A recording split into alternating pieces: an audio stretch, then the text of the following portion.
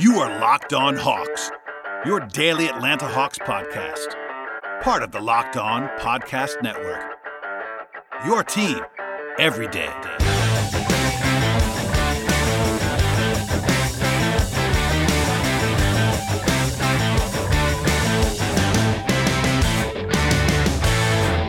Hello, friends, and welcome to episode 624 of the Locked On Hawks podcast. I am your host, Brad Rowland, coming to you live on a Thursday evening in September. 2.5 weeks to Media Day. We're counting down, and joining me for, part 2 of a 5-part extended series is the great Jeff Siegel. What's up, man? I'm doing well. Things are good. It's still off-season time, but we're rapidly running out of days to get things done between now and the start of the season. Yeah, we're ramping up. Peachtree Hoops, we ran a 10-part roundtable series to kind of get us through the dead period.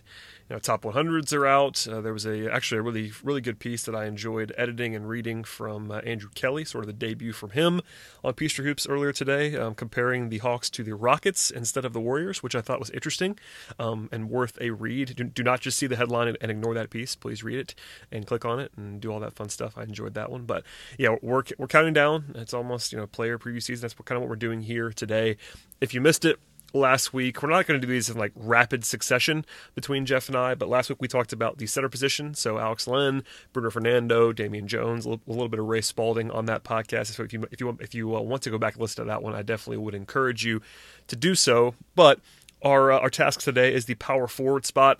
We talked about this a lot on the last podcast. I don't want to do the full intro again, but I don't love traditional positions. Neither does Jeff. We talk about this stuff kind of fluidly, but to break it up into 5 parts, it was the easiest way to do that. So today, the podcast is going to include thoughts on Marcus Derrickson, very briefly in a second, who's an Exhibit 10 training camp invite of the Hawks, then Vince Carter, Jabari Parker, and we'll end with John Collins. So, I guess, Jeff, overall, before we dig into the players, power forward is an obvious strength for this team because John Collins is either the best or second best player on this team, depending on who you ask. But it's kind of weird in that you also have some flexibility at the position because I think it's very, very possible that we could see other guys play the 4. And by other guys, I mean DeAndre Hunter. I mean, maybe even Cam Reddish. I doubt that, but maybe Chandler Parsons could play here a little bit. Even Evan Turner could play here a little bit. There are lots of different options. I don't think that any of the centers will play power forward. I guess maybe if you wanted to do an Alex Len, Bruno Fernando duo, you could maybe do that. I would not recommend it, but they could maybe try that. But there could be 7-8 guys that play power forward this year. So is that... I know it's kind of weird to talk about in a positional way, but what do you make of the position overall? Because it's certainly not the worst position the Hawks have. Yeah, certainly. I mean, it's they've got a lot of different guys. How you define what a power forward is also going to be a big part of like who can play power forward. Because like guys, if you define it sort of the way I define it, like guys who can guard that position or guys you would put out there to guard that position, like you could really expand this out to guys like Hunter and Turner in particular is going to play a lot of power forward defensively, but obviously offensively, like they talk about him as the backup point guard, so there's that part of it. And I think that the 4 guys that we've picked to talk about today as sort of the core power forwards make the most sense for guys who are absolutely pretty much going to play just power forward. We'll talk about John Collins playing center, and maybe a little bit of Jabari at the 3 with Turner, if Turner's the 4, depending on how you define that, in terms of whether it's defensively or offensively. So, there's a little bit of fluctuation there, but in terms of the guys who are definitely going to play power forward, these are the sort of the 4 guys, 3 guys really, and then Derrickson is just in preseason. Yeah, let's talk about Derrickson now. Get that out of the way a little bit. In contrast a little bit to Ray Spalding, I think you and I have talked enough offline to know that I think Derrickson has very, very unlikely chances of making this roster. Spalding is probably unlikely too, but he is more likely, in my opinion, than Derrickson is going to be. Just for some background, Derrickson is a 23-year-old power forward from Georgetown. Does have some quick NBA experience under his belt. More of a floor spacer than anything else. He was definitely known as a sort of a floor spacing 4 at the college level. And when I watched him a little bit at Georgetown, he was never like a big time prospect at Georgetown, but someone who would not embarrass himself on an NBA court. But I don't think there's a ton of upside, and because of the logjam we kind of just discussed, there are so many options here that I'd be fairly stunned if he made this team. But anything that you wanted to add on Marcus Derrickson, because I know Exhibit 10 contract basically just means that he's going to be in training camp, and anything beyond that will be gravy for him. I expect him to probably be in College Park this year, so if you want to become familiarized with the College Park product this season, you'll probably see Marcus Derrickson there, I would imagine. But for me, that's kind of it. I just can't imagine him making the team. Yeah, I mean, it seems, because we've already talked about sort of the logjam at power forward. He could probably play the 3 a little bit. He's strong. 6'7", 249, I think, is where he's listed. So like he's a big dude. Can play, can swing between the 3 and the 4, can shot the ball really well in the G League last year, shot the ball, at a decent, in terms of like volume as well, got him up there at, like 6 attempts per 36 minutes, but almost all of that was like standstill. I watched some of his film when they signed him, and he's just basically like a standstill shooter. Like, he doesn't have a whole lot of pick and pop to his game, which is a big part of sort of what the Hawks like to do offensively with their big guys, assuming that they sort of bring back that Trae Young, John Collins double drag set with, pretty much everybody on the court was running as part of that. He's not much of a pick and pop shooter, just doesn't quite have that footwork that he needs to have to sort of get that done. So if he's more of a standstill guy at the 4, that it tampers down his value quite a bit on offense. Doesn't have a whole lot else to his game. They threw the ball into him in the post more often than you would expect that he'll ever get in the NBA. Like, he probably posted up more in 1 year in the G League in Santa Cruz than he will in his entire NBA career. So, you take that with a grain of salt. Not much of a ball handler, had a pretty decent sized turnover rate out of the post in his, 188 possessions or whatever it was in the G League. So he's really just a shooter, has the size, might have some, upside athletically to be a defender at the 3 and the 4. That's why he, got the two-way shout with the Warriors last year, why he's on this Exhibit 10, and why the Hawks identified him and want to keep him around is because of that sort of forward size 3-and-D. If he ever put it together, that sort of upside is obviously incredibly valuable, even if he's just a standstill shooter. If he's a 42% standstill shooter like he was in the G League last year, that's obviously incredibly valuable. And then if he adds, if he were to add above average defense to the mix at, 6'7", 250, that's a really intriguing player, because, I don't expect much out of him, but there is something there just from the view of this is the kind of guy that you want on your team. This is the kind of archetype that you would want on any team. Yeah, I think it makes a lot of sense to go ahead and bring him to camp. It's not really a situation where it'll be his fault if he doesn't make this team. I think if he was on an NBA roster this year, it wouldn't be terribly weird to me. You can just, the case you sort of laid out kind of is what it is. The shooting and some hybrid forward appeal. I think he's more of a 4. That's fairly clear, I think. But, maybe if he plays the 3 a little bit, that might make some sense. I just think this is not the roster for that player to be showcased on right now. So I think, again, as we said on the last podcast, I think Spalding is pretty much the clear leader if they were to keep somebody that's on a camp invite contract to make the team. So we can kind of leave it there. I think Derrickson's interesting, and we'll probably see him some in the preseason. And maybe if he pops, he'll have a chance to make the team. But I would bet against it. But that's not because of anything that he will have done wrong. It's just a situation where there just is not a clear path to him having a role on this team. The other guy I want to touch on before we get to a break is Vince Carter, who, we talked of. I know you and I talked on this podcast and offline and in written form a number of times. There was the will they or won't they with Carter and the Hawks for more than a month. He didn't sign until August.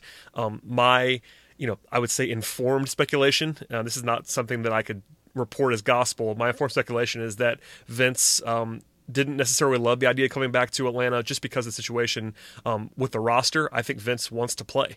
That happened last year. Vince, I think that's one of the reasons why he came to Atlanta was to actually get playing time. He played more than we thought he was going to play a year ago based on injuries and the way that he was actually able to play pretty well. But this time around, there are just so many more bodies in front of him between Jabari Parker, who they clearly invested in, and also just the presence of the two lottery picks who are sort of hybrid 3-4 guys, at least in the case of Hunter and probably Reddish too. There's not a ton of minutes projected for Vince. That said, it's one injury. If Jabari goes down, and Jabari's gone down a lot in his career, suddenly Vince might be your backup power forward and play a lot again. So there's that situation. I think that's probably why it took a little bit of time, but in the end, I'm not sure the market was really there for Vince to sign anywhere and play. I think he is someone who was better than you might think last year. I think, obviously Hawks fans liked what they saw from him all season long, but I think people nationally might just think this is like the Vince retirement tour. He could still play a little bit, at least he did last year. I never want to sign that to be duplicated for sure this year because of the age. You just can't bank on that too much. But if he's the same guy that he was last year, he's clearly an NBA player and someone who can certainly help you in the future when it comes to the season. Obviously not in the distant future, but role-wise, what do you see from Vince, and what do you make of Vince now that he is sticking around for yet another season? And it looks like even he's admitted now where he didn't last year. This is going to be it. Last year he famously avoided that question. It became comical to the point where we made fun of it quite a few times. That Vince never said he was going to retire, and everyone made a big deal of it all season long. This time around, this is going to be it. So with that said, what's he going to look like this year, and how much is he going to play? I mean, it depends on like what Lloyd Pierce is sort of looking for, what the organization is sort of looking for, because like, and I think we'll get to this in the Jabari section, but like Vince Carter's a better player than Jabari Parker. Like right now for this team. That is I'm sure before we get too deep into this, I'm sure people are throwing their phones out the window right now because people like Jabari Parker. I'm not sure you're wrong.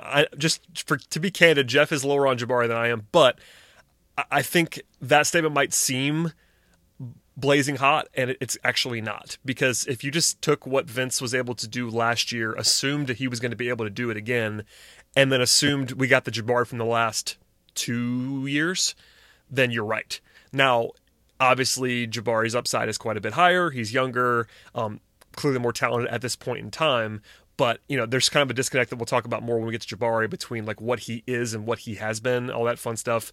But Vince, if you're just trying to win today, I guess that's the overall balance that we're going to drill down on a little bit here is what's the goal? Because if the entire goal was to win games right now today, Vince would probably be playing in the rotation.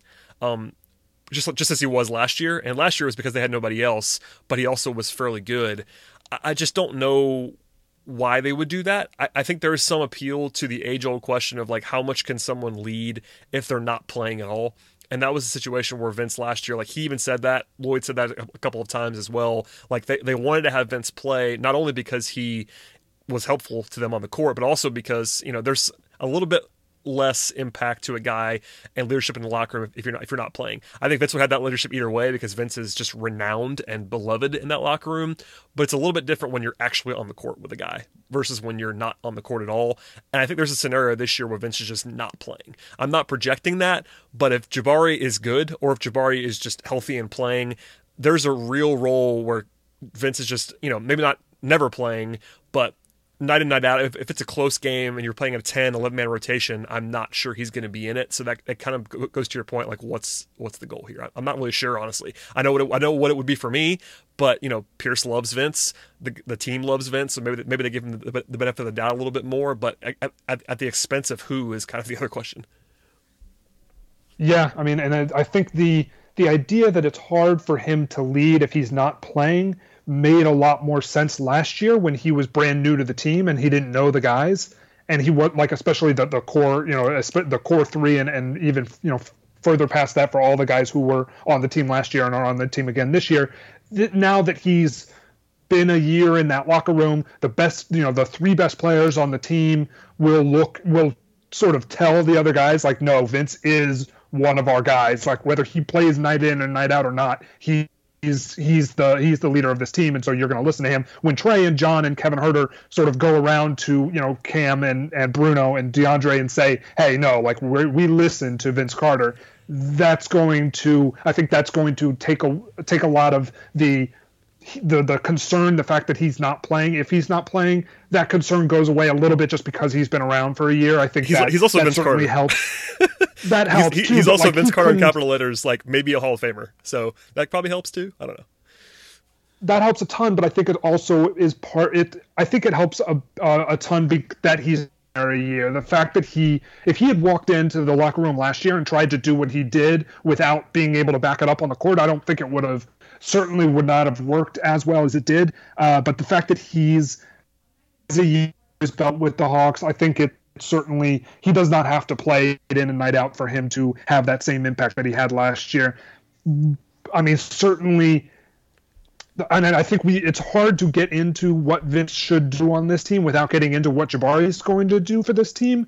And, it's good that we're going to talk about both of them here, but let's just talk about what Vince is as a player, just for a second, because I think people that watched the Hawks last year, I think have a decent idea about Vince Carter. Nationally, I had to correct some people throughout the season, and just kind of reminding them that Vince is a power forward at this point. For instance, Vince played some small forward last year but only after they had myriad injuries. There was a point middle of the season where even Pierce acknowledged and Vince acknowledged that he was playing some three because he just had to play some three. That isn't going to happen this year. They have several options at the three. So barring myriad injuries, once again, I think he's just a pure power forward, which might seem weird for someone who played shooting guard for a long time, but that's what Vince is. He's not big and physical necessarily, but he's wily. He's a great shooter. In fact, I argued this last year at times that he was the best shooter on the roster. I guess you could probably argue that Kevin Huerter is a similar shooter in terms of just knockdown. Obviously, he doesn't have the same utility of someone like Trae Young shooting off the dribble, all that fun stuff, but just a standstill catch and shoot three, I think I'd probably pick Vince over anybody on the roster. Vince is that kind of shooter. Vince is an elite shooter at this point in time. 39% last year from three. He and Kevin Huerter would be the guys that would be battling for that role, along with Allen Crabbe, I suppose. Allen Crabbe is also a heck of a shooter. But Vince, just the overarching point there is that Vince, that's his number one skill at this moment in time, is just his knockdown shooting. But he just does a lot of everything. Defensively, he was much better than I thought he was going to be. I think you probably agree with that as well. He was competitive. He's not great defensively, just the lack of physicality and size at the power forward spot, but he just knows where to be.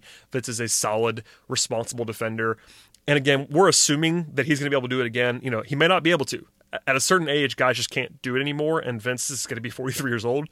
So that's not going to be shocking if he just can't play anymore. But until we see him not be able to do it, I'm going to assume that he's the same guy as last year, which is basically a solid role player who can really shoot it and just knows where to be and knows what to do on a basketball court. Yeah, and knows and fits his role incredibly well as a role player. And that's, obviously that's the biggest problem with Jabari Parker is he's not a role player. He's somebody who has to have the ball in his hands. He's a high usage guy. And so, how that fits with the rest of their team, he obviously is not going to be a high usage guy when Trae Young's on the floor.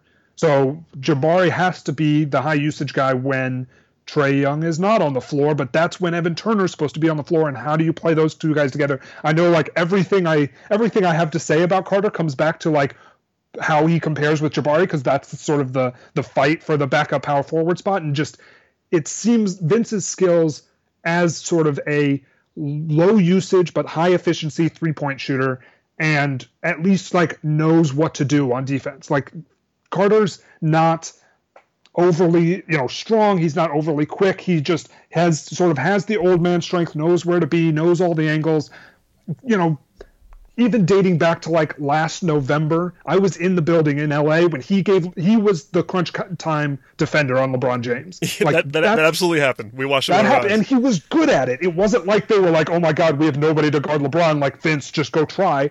He was fine. He actually did his job, and the Hawks almost won that game by Trae Young had a chance to win it at the buzzer, and Tyson Chandler blocked that floater. But Vince Carter kept them in that game defensively. He did his job against LeBron James, the best player in the world at that point in time before LeBron got injured. And obviously the Lakers season just totally fell apart. The Lakers were good at that point. They were, doing everything. LeBron was LeBron James, and Vince Carter went toe to toe with him on the defensive end of the floor. So Carter's not.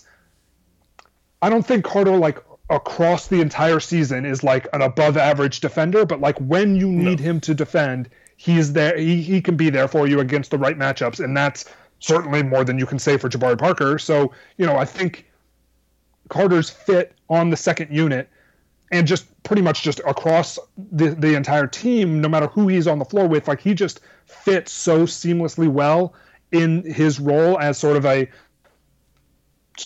combo forward, who can guard his position and hit threes Like that's what you need from your role players. And so if you're looking at like we're trying to win this game right now, and Evan Turner is our backup point guard, Vince Carter makes a lot more sense next to Evan Turner than Jabari Parker does.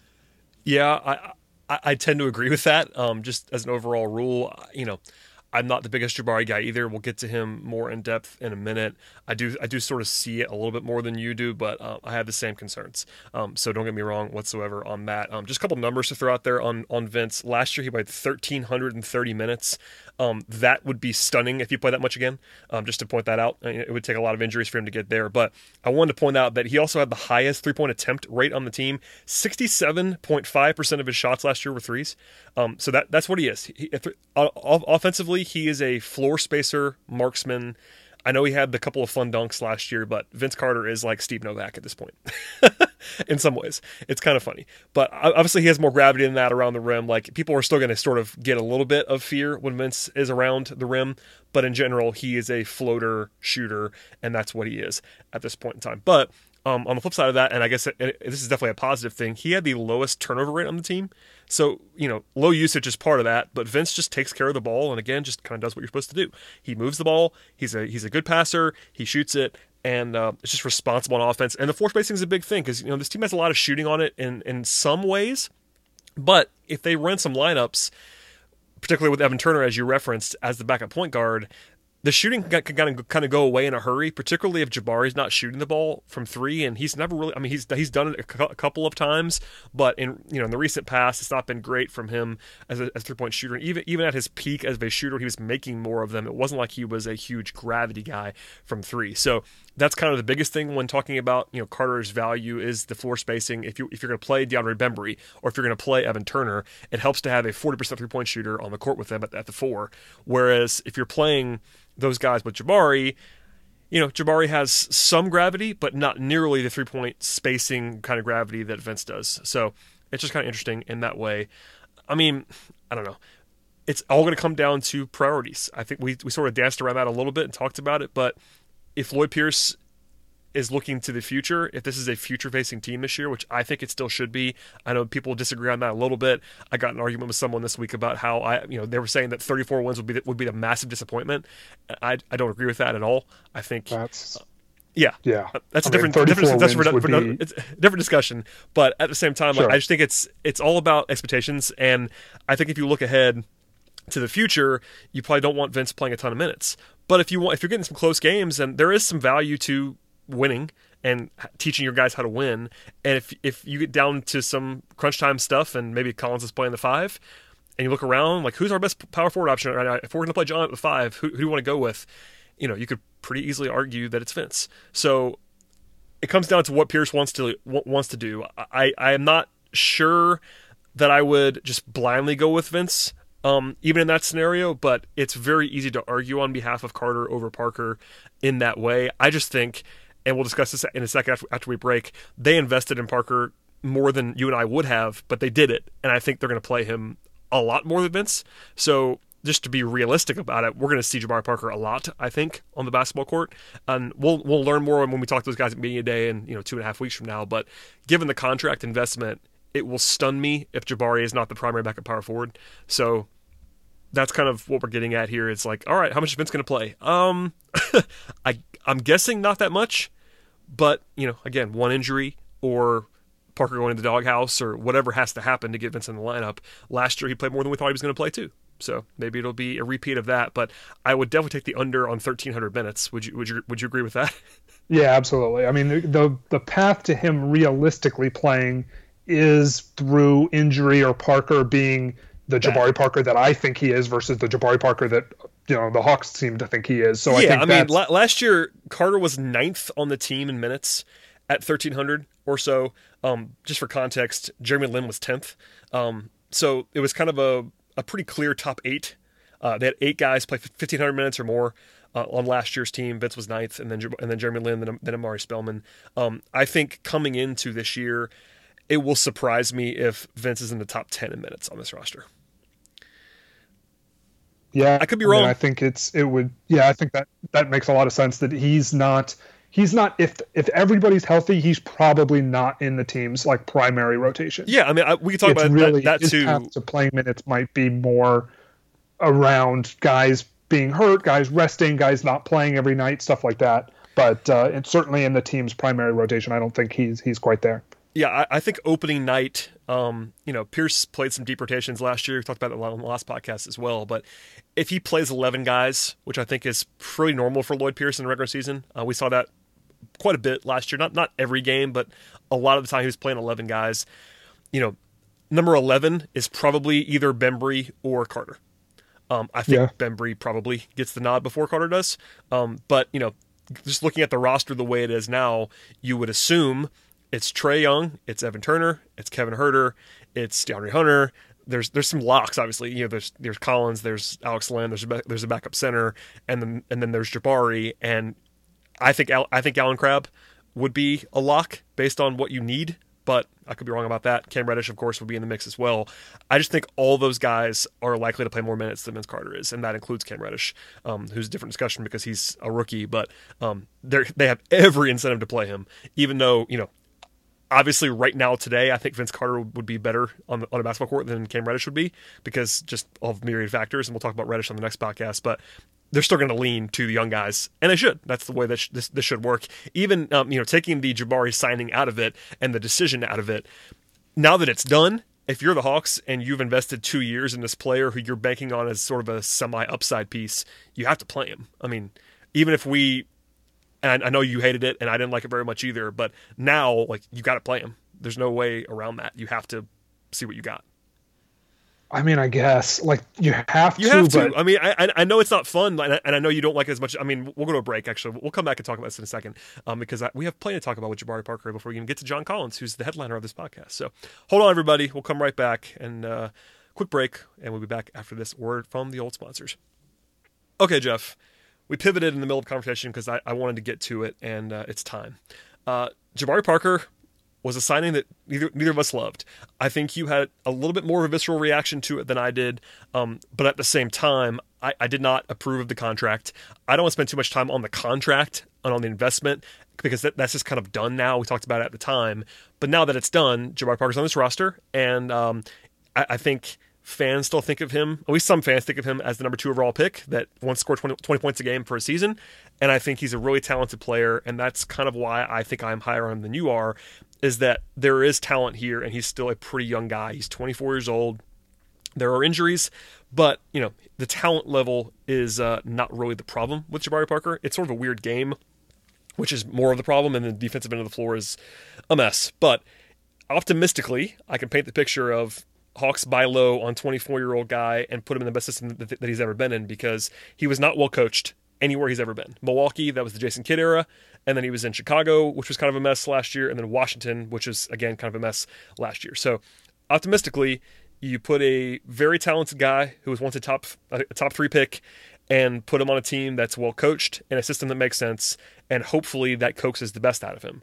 Now, the downside would be that he doesn't appear to fit super well on this roster because he's not a floor spacer and he doesn't defend, and that's not disqualifying because this team has a lot of people that don't really defend on it, but at the same time, if your core pieces have defensive questions, the last thing you probably want to do is add Jabari Parker to that. So the fit was something I didn't really love. I guess if you listen to the tea leaves, you could point out that maybe they want to run the offense a little bit through Jabari in the second unit. We can discuss that if you'd like to, but A, what are your concerns? Because I know you have several. And B, how is this supposed to work and how is it going to work? Which are, I guess, 2 different questions. I have so many concerns that I don't know that we have enough time. I tried to paint the picture positively. Just people noticed you that. You did, and you did an adequate job of that, because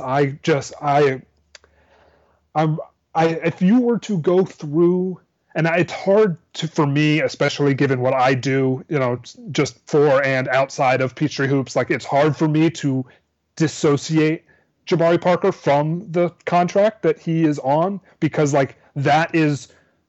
that's why you would play him, is that he's on a contract that, if there was no player option, would be a nice team-friendly contract that you could trade. But the fact that he's got a team option or a player option for the second year makes that contract just abhorrently bad. Like, it's just, other than Terry Rozier you could make a very strong argument that Jabari Parker's 2-year, $13 million player option contract was one of the 5 worst contracts given out by a team this summer.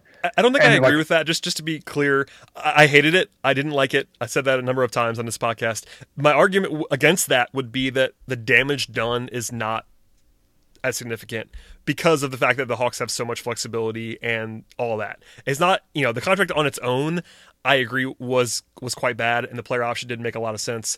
I would not put it in the Rozier class because of the fact that the Hawks are going to have $70 million even with him on the roster next summer, and the impact of that move. Like, if Jabari flames out, there really isn't going to be a ton of damage done, which would be, that's kind of the only argument that I can possibly muster on behalf of the contract, other than just, again, what I said before, like buying low on a talent and hoping that he fits better in the situation than he did elsewhere. And I actually do believe in that argument a little bit.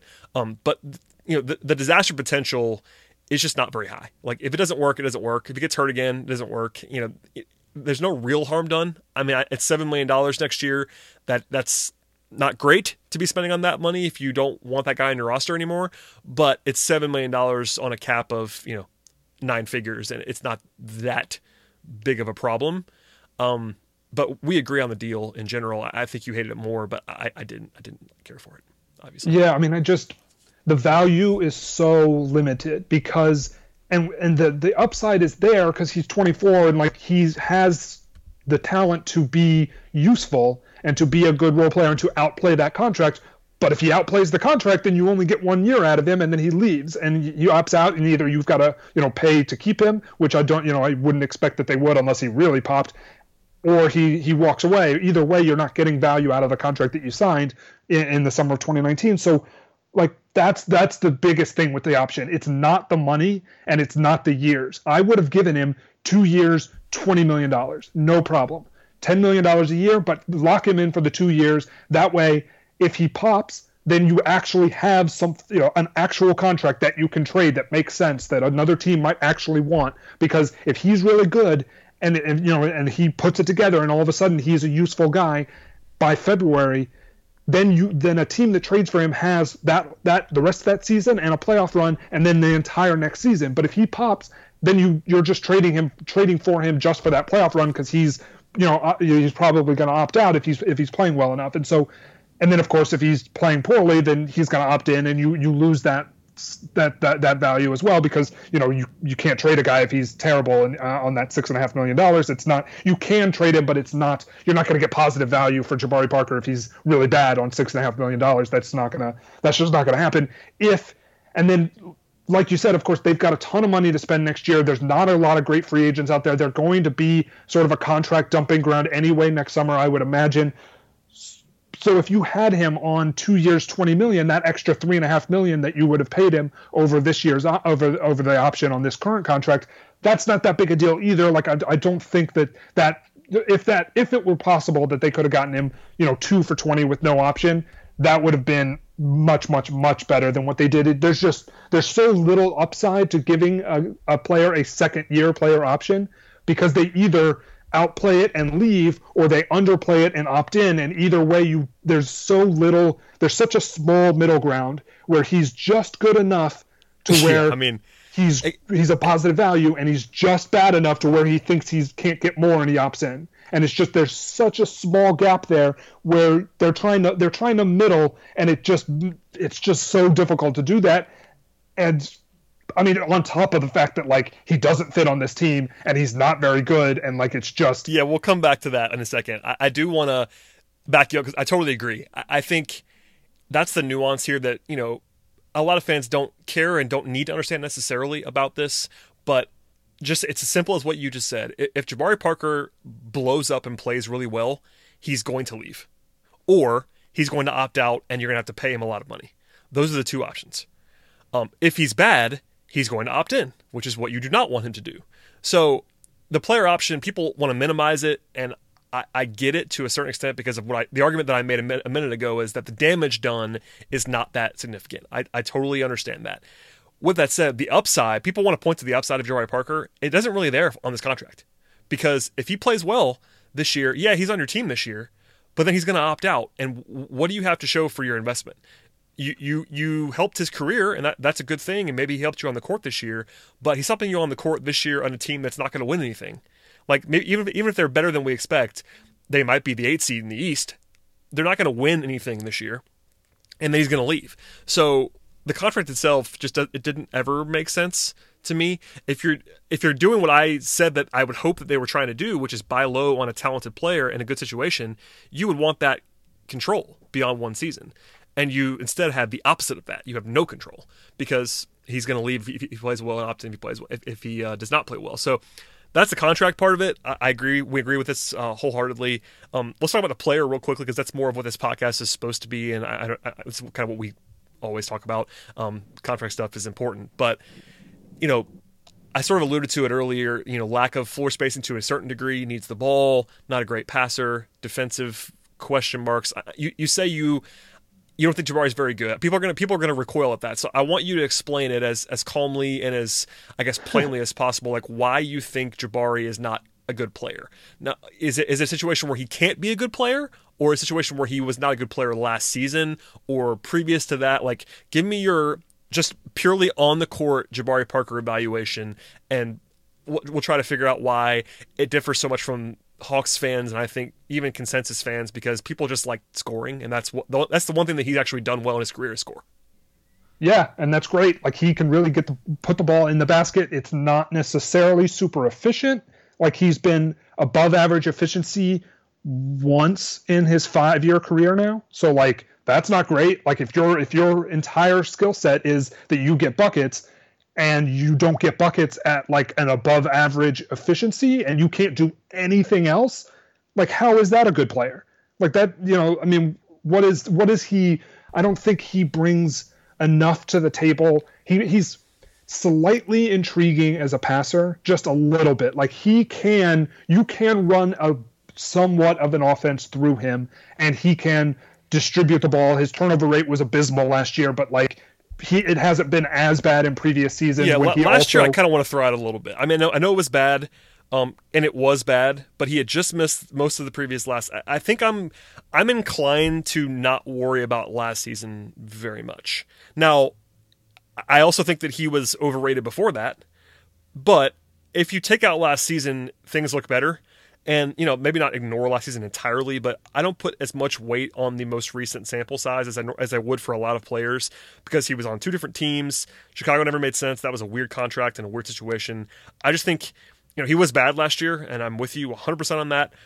But I think the theory of him really is that you're getting the Milwaukee version, and maybe not the prime Milwaukee version. I mean, one season Jabari averaged 20 points a game for 50 games, something like that. Like, he was a legitimate, maybe not an all-star consideration guy, but like on the fringes of that with the way he played in 16-17, because he averaged 20 points, 6 rebounds a game on good efficiency for 51 games, then he got hurt again. But that was when people were like, all right, it's happening for Jabari Parker. I would argue that he still wasn't as good as people thought he was at that point in time, because the efficiency was just solid, not great, and the passing was good and things you were saying, but defensively he was so bad that it hurt me to watch him.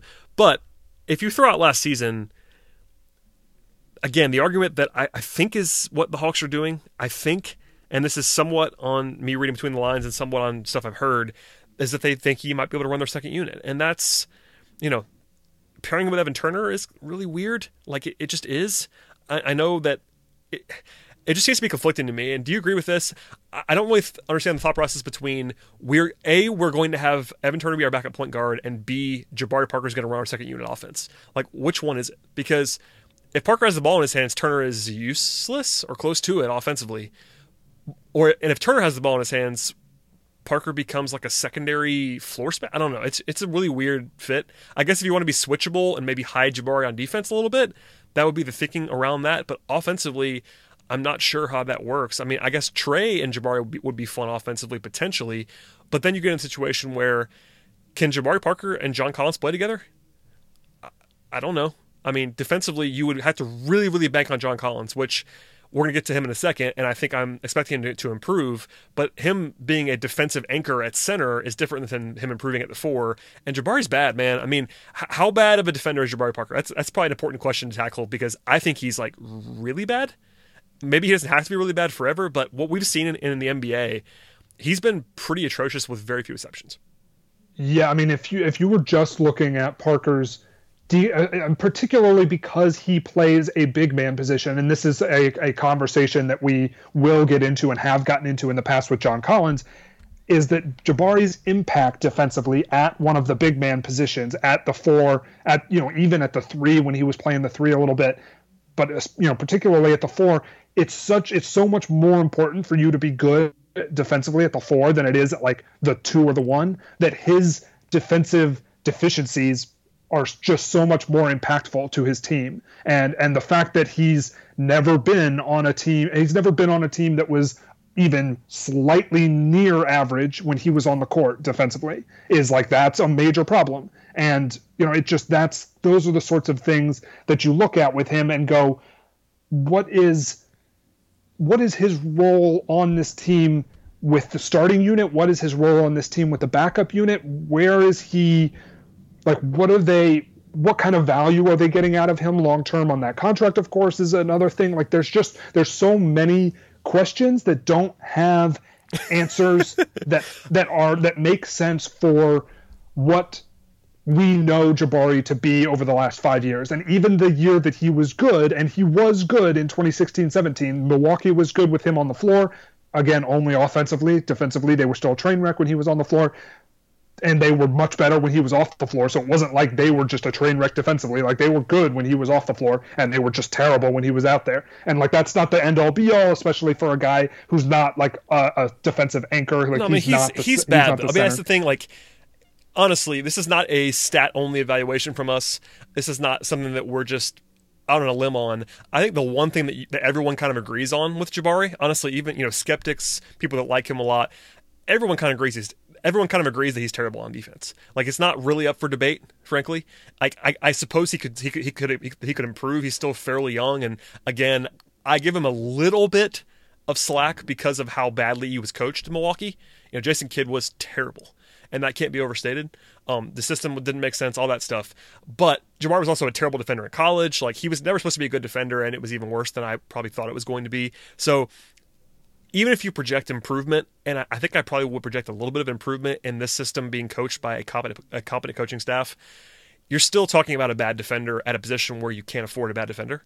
And that's a tough sell. And, again, it's a situation where, to your point about roles, I'm not sure, like, people picking Jabari Parker to win like Sixth Man of the Year and stuff like that. Even people on our staff who I think are smart are picking Jabari Parker to like win Most Improved or something like that. It's like, well, I'm not sure what the role could possibly be for Parker to play enough to make that kind of impact. Because I guess if you generously want to believe that John Collins is going to play a lot of time at center, like a significant amount of time at center, then maybe Jabari gets to 23 minutes a game, 24 minutes a game. That sounds like a lot to me. I guess if he's good, you want to play him more. But, if you pencil in John Collins for 32, 33, 34 minutes a game, something like that, in that range, at least 24 of those are going to be at power forward, aren't they? Like, I can't imagine a situation if they're... I mean, I wouldn't hate Collins playing more center. I've been saying that forever. But we haven't seen them play him at center for more than 6-7 minutes a game. So once that really changes, and then you give all the backup power forward minutes to Parker, which could happen, but... I mean, what's the role? I don't understand what the role is either. There's all these things about the way he can make an impact offensively, how bad his defense is, but then there's also a role, and for as much love as John Collins certainly has earned and should be getting, if he's your power forward, and I think most people think that he is the power forward on this team almost exclusively, I think people have kind of declared victory on him as a power forward over a center. If you believe that, and most people do around this team, what's Parker supposed to do?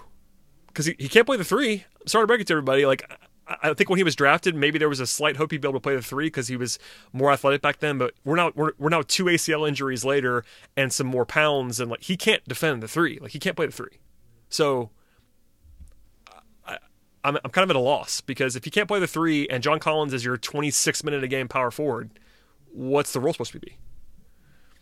So yeah, I guess that's the biggest thing with me is the role, is that how is if you wanted Jabari Parker to be your offensive hub on the second unit, that's not ideal, but it's fine. Like, you can make that work. But the fact that Evan Turner is also on this team and they have talked him up as the backup point guard, that's where the fit just sort of falls out the window to me. And of course, if Trae Young's on the floor, then Jabari's not your offensive hub at all. Trae Young's your offensive hub, and that's much, much better, obviously, for you. So, like, what the role is the biggest thing, and that's why the whole thing just doesn't make a ton of sense. Like, when it happened initially, it was like you already have Evan Turner, who is your sort of offensive hub on the second unit, who can pass, who doesn't space the floor, who needs the ball in his hands in order to be effective. That's what Jabari does. Jabari is a better scorer than Evan Turner, but a worse passer. And then, of course, the defensive gulf is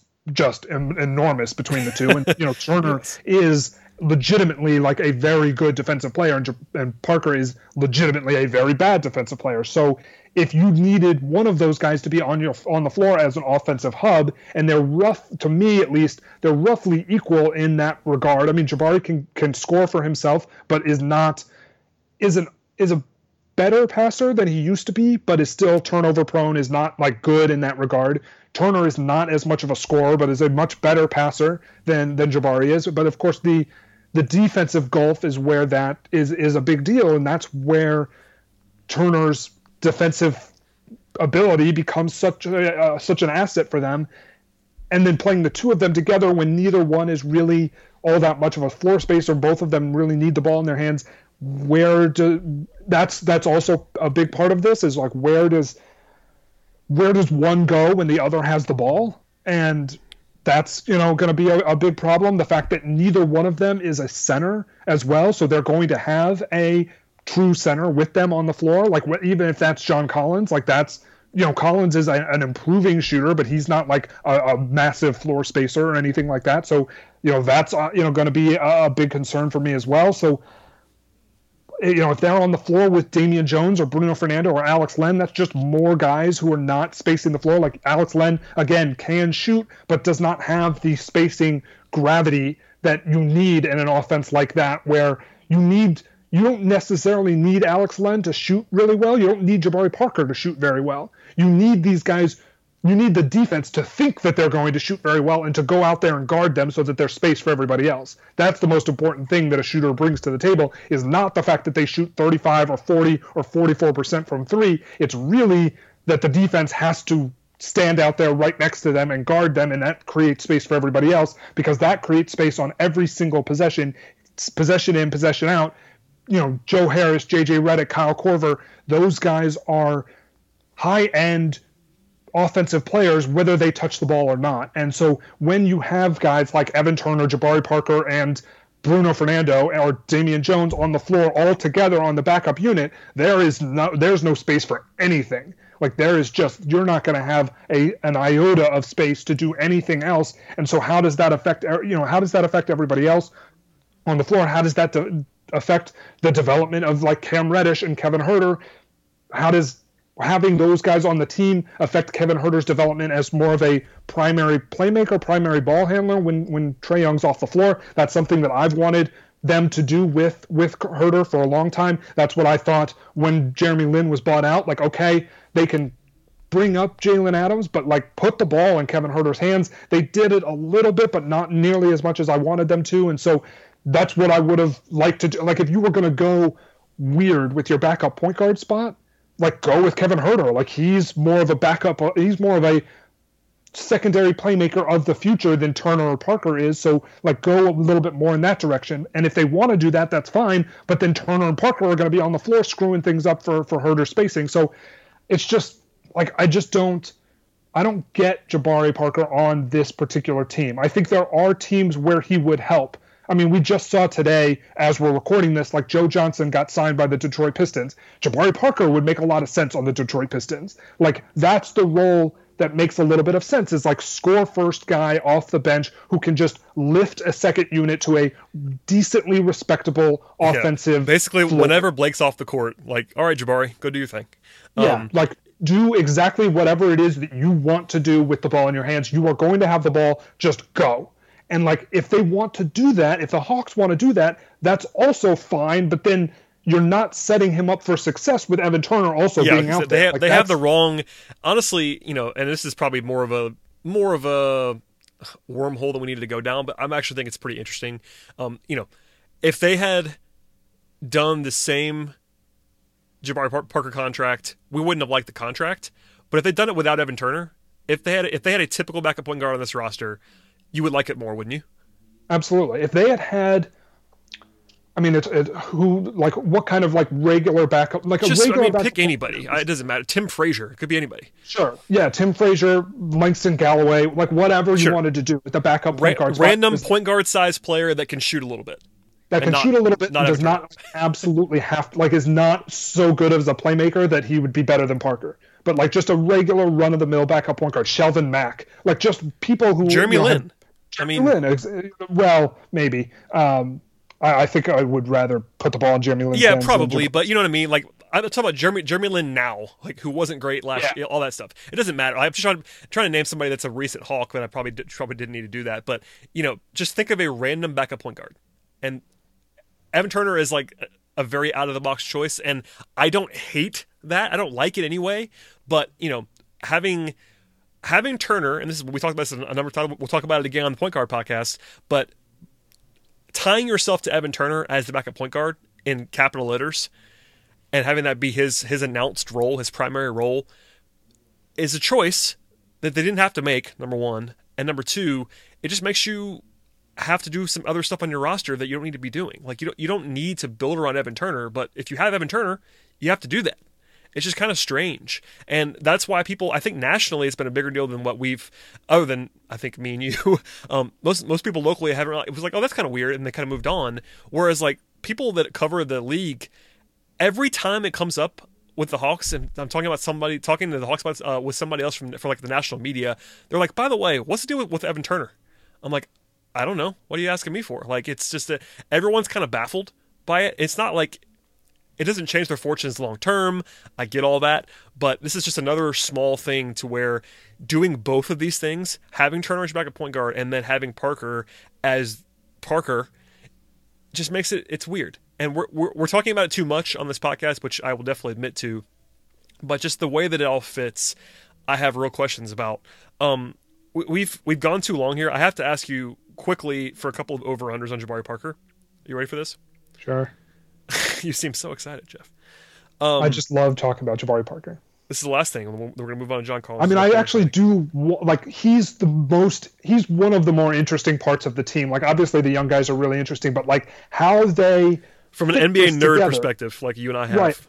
And like, I guess to just piggyback on the last point that you were sort of making there is like, if they had done the Evan Turner thing, and when they did the Evan Turner thing, like it wasn't ideal because like they didn't get the extra pick for Bazemore and like all of this little things, but like in terms of just like on the court, it's like, okay, Evan Turner is going to be our second unit point guard, basically our second unit offensive engine. And it was like, all right, like that's not great, but like it's fine. It's no big deal. And if they hadn't done that and they were like, okay, we're going to sign Jabari Parker to the same contract he got, but whatever the contract is, we're going to sign him to be our second unit offensive hub, I would have had pretty much the similar reaction. Like they have the similar offensive value to me. Like Turner's a better passer, but Parker's a better scorer, and and they're both like, I think Parker's probably a better 3-point shooter, but Turner does a little bit more sort of extra stuff offensively. Like he's a better cutter, he's a better offensive rebounder, stuff like that. If they had done the Parker thing and said like, okay, Parker's going to be our second unit offensive hub, I would have been like, okay, that's not great, but again, that's fine. Turner, same thing. When they did that, it was like, this isn't fantastic, but again, it's fine for a team that's not going anywhere anyway. What are you doing putting both of those guys together?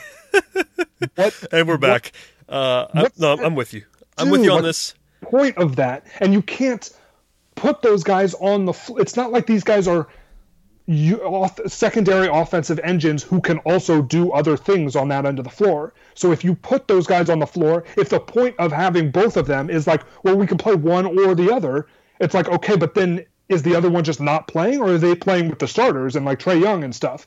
Because they can't play with Trae Young because they can't shoot. No, so, I mean the only I do think, and this is part of what I'm about to ask you about is over-unders quickly. I do think that well, at least I assume that the Hawks believe that Jabari can play with their starters at some point. Now, you and I don't necessarily agree with that, but you don't give him that contract. You can't give him that contract if you don't believe that. That'd be where I am with it. Like, why would he want to play with? Like, why would you want him to play with the starters? No, it's more. I mean, I think maybe. Again, this is me assuming now. I'm jumping into informed to not informed, but you can't give that contract out if you think that he can't play with your starters at all. So maybe they believe that Collins can play center and he can play Parker with him. Like if you wanted to go to Parker as the backup offensive engine, like that would be fine. And you wanted to play Turner as the center, quote unquote, in their double drag system, where like let's say Evan Turner is playing the 4 and Alex Len is playing the 5, and like Evan Turner is in for John Collins. You have Trae Young, Kevin Huerter, DeAndre Hunter, Alex Len, and Evan Turner. Like that's the 5 guys on the floor. If Turner is the roll man in that situation, they're running that same double drag that they ran all of last year with Trae Young coming across from left to right. Alex Len is setting one screen, Evan Turner is setting the other. Alex Len pops to the three-point line, and Evan Turner is the guy who rolls to the rim. He's playing the John Collins role of rolling to the rim every time, but instead of obviously rolling to the rim for a dunk, he's rolling to like the free throw line to be a passer in that situation. That makes a lot of sense. If you're doing that with Jabari Parker, he's not a good enough passer and not a good enough decision maker to play in that role. So like that's like if you sign him to that contract to play him with the starters, like what is his role other than like are you going to give him the ball and tell Trae Young like run around without the ball and try to get open? That would be actually kind of interesting. Like that makes a little bit of sense to me, is like if you wanted to go in that route and be like, okay, Jabari, you're going to be at the elbow, you're going to be in the post, we're going to try to get you the ball, and your first option is to pass back to Trae Young or Kevin Huerter, but if that doesn't work, at least you can score. That makes a little bit of sense. That would be a way to force the ball out of Trae Young's hands and force him to run around a little bit and work on his off-the-ball game. He needs to work on that. He needs to work on giving up the ball and not immediately running to where he gave up the ball and trying to get it back. That would be great for Trae. I think that would be a good use of either Parker or Turner. But again, like in that role, Turner's going to be better because he's a better passer. He's not the scorer, so if things break down, he's not going to be able to score like Jabari can. But in an ideal world, things aren't breaking down anyway, so I think you would want Turner on the floor in that role. It's just Jabari with the starters makes less sense than Turner for me with the starters, because at least Turner can keep the ball moving. Turner can be a short roll playmaker. Turner can be a playmaker out of the post and out of the elbows. Well, and for me, it's defense, because sure, if you're, that's about offense, of course, but like the defense is going to be bad no matter what. So that's kind of what I'm getting to. We got to get off Jabari, but you know, that's honestly the bigger question for me. I am with you on all the offensive stuff, but this is very oversimplified, but at least with Evan Turner, you're putting a defensive player on the court to go along with the other 4 guys in your starting lineup right now, or at least 3 of the 4. Your top 3 players, this is not controversial, your top 3 players are all better on offense than they are on defense. Now, even if you believe heavily in the defense of all 3 of them, which that's for another time, even if you believe in those guys defensively long term, they are all better on offense than defense, and they're always going to be better on offense than defense. I mean, I can't imagine a situation where any of them become better defenders than offensive players. So, and I think it's important that it's not just that we're just to compare offense and defense. Like they're so good offensively that even if they were all 3 like above average defenders, they'd still be better offensively than defensively. And that's what I mean. It's worse because they don't all have to be bad defenders, but none of those 3 guys this season are going to be above average defenders. So if you were, and Collins might get there, and we're going to talk about him, but like this season only. This season only, he could. I guess it's possible. I'm saying if you're assuming right now, if you're projecting right now, you have to project all 3 of those guys as below average defenders. And the 4th starter is DeAndre Hunter, who I love and always have loved, but he's going to be a rookie. So you can't assume that, it's just all those things. Like you need, if anything, you would want defense, and that's why you go Turner. Anyway, quickly before we get away from Jabari, I have 2 questions. They're both over-unders. One of them is minutes. His career low in minutes per game is 24. Over-under for this year. Under. I agree. His career 3-point percentage is 34%. Over He's 34%, like for his 33.7%. Jeez, that's higher than I would have expected. But I guess if you never take threes, I agree, and it basically became it's basically because the first 2 years he didn't shoot them at all and shot badly, and then for 2 years in Milwaukee he actually shot a little bit more and did okay, like 37%ish, 34% on just whatever volume he shoots. Yep, and by the way, for his career, it's 2 attempts per game, 34%. 2 attempts per game, Jesus Christ. Yeah, and well, to be a little bit fair, it's about 3 per game after his first 2 seasons in the league. So yeah, 3.3 per game for the last 3 years. Just looked at the last 3 years, it's 3.1 attempts per game. That makes a lot more sense because like those first 2 years, you can sort of like he wasn't. By the way, it was Jason Kidd. Of course, it was, yeah. I mean, that certainly is something that you've brought up on this show like quite a few times. Is like Jason Kidd was his coach for a while, and it's so important. Like his development was massively stunted. I'm saying by if you're gonna make the pro Parker case, it absolutely has to include the fact that he will be coached now, and he will be in a system that makes sense, because that's the one thing. If you want to give Parker the benefit of the doubt, that is the easiest way to do it. Is that he has? I'm not kidding you. He's never been in a coherent basketball situation. In college, he played with Coach K, and Coach K is a recruiter, but it didn't really make a lot of sense what they were doing with him in college.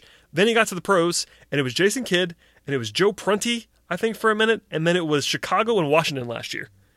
And like Jim Boylan was the head coach last year. It was Jim Boylan, and then it was Scott Brooks, but like a mess at the end of the season with Scott Brooks. I mean, Scott Brooks is a good coach, but like he's fine, but it was 25 games, and whatever. Yeah, the team that he was on was not there for him, but like he was not bad for Washington down the end of the year. Like he was terrible. I mean, I'm trying to be positive and say like I actually believe this to a certain extent, that it definitely won't hurt Parker to be coached by a real staff and be in a real culture and be a guy who is going to have to fit in. Like he can't just be himself. So I mean, if you wanted to look at like you were sort of, we talked about this a little bit earlier, like you sort of threw out last year just because of how weird it was and like really look back at 2016-17. But if you really just look at like the Washington stint, 25 games, career high true shooting, career high rebounding percentage, career high assist percentage, like, I mean, career high turnovers as well, but like, okay, that's fine. Like, and he was still bad on defense, but like you could see the player that he could be there. That was the first time he had a real NBA level coach. And all of a sudden, he put up career highs on a lot of these important areas. Career high point rate as well to go with that.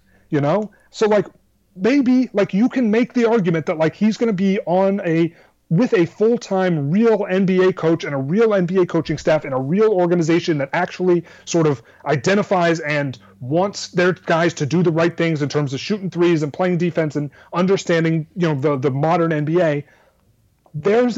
I am receptive to the argument that there's upside in Jabari, and that's why he even now would be the guy who I would tab to be the backup power forward or the backup whatever. He would play in the rotation for me over a guy like Vince Carter, who you know what you're getting out of but doesn't have the same upside. Of course, the fact that Jabari has this player option makes it difficult for me to understand like how high his upside could be, because if his upside is super high, he's going to walk away or you're going to have to pay to keep him. So like the contract is separate from that. But there's an argument for the contract, of course, is that like Parker, if he finally has the year where he goes, oh, okay, like this is how you play basketball for the first time since forever. He's never been like in a situation where it was like, yeah, this is how this is how you're supposed to play basketball. And here's Trae Young and here's Kevin Huerter, and we're going to play the right way.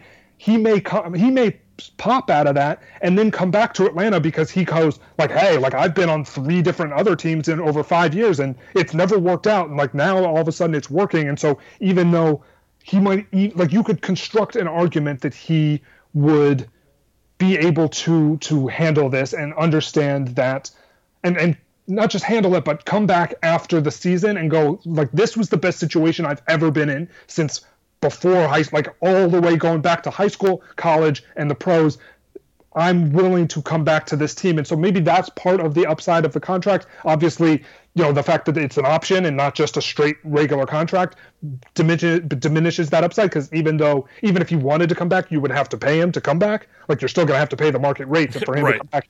But there is some upside there just purely on the court. He's never been for a full season in a real system that actually made sense for him. And when he got to an actual real, like, above average NBA coach last year in Washington, all of a sudden career highs in true shooting, career highs in rebounding, assist percentage, 3-point rate, all of a sudden he started to look like an actual, like, coherent NBA player who can play a role and play that well. So there are some positives here that go sort of beyond beyond what we've seen from him on the court, just because of the situations he's been in. Yeah, I mean, and that's honestly why I think part of the annoyance that we have with the contract is that it takes so much of that upside away from the Hawks. But that's the argument, of course, in favor of Jabari, is that he is a really talented player. I'm going full circle on this from where I was a half hour ago, saying the same thing. But he's a very talented player. He can really score. He can score. He has scored efficiently and productively at the NBA level.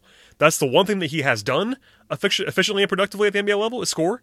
But he has done that. And he has the pedigree. He's really talented, and there is a reason to believe that he can buy in a little bit and be coached better. He's saying the right things, by the way, which is a small thing, but something that you at least have to say. He's definitely speaking in a way now in interviews and things like that. He talked to Casey Johnson on the way out of Chicago, and famously didn't give any of the sort of bad quotes that he was giving before about how he wasn't paid to play defense, all that stuff. That seems to be gone at this point. I think he's ready to buy in. How much that works is up for debate.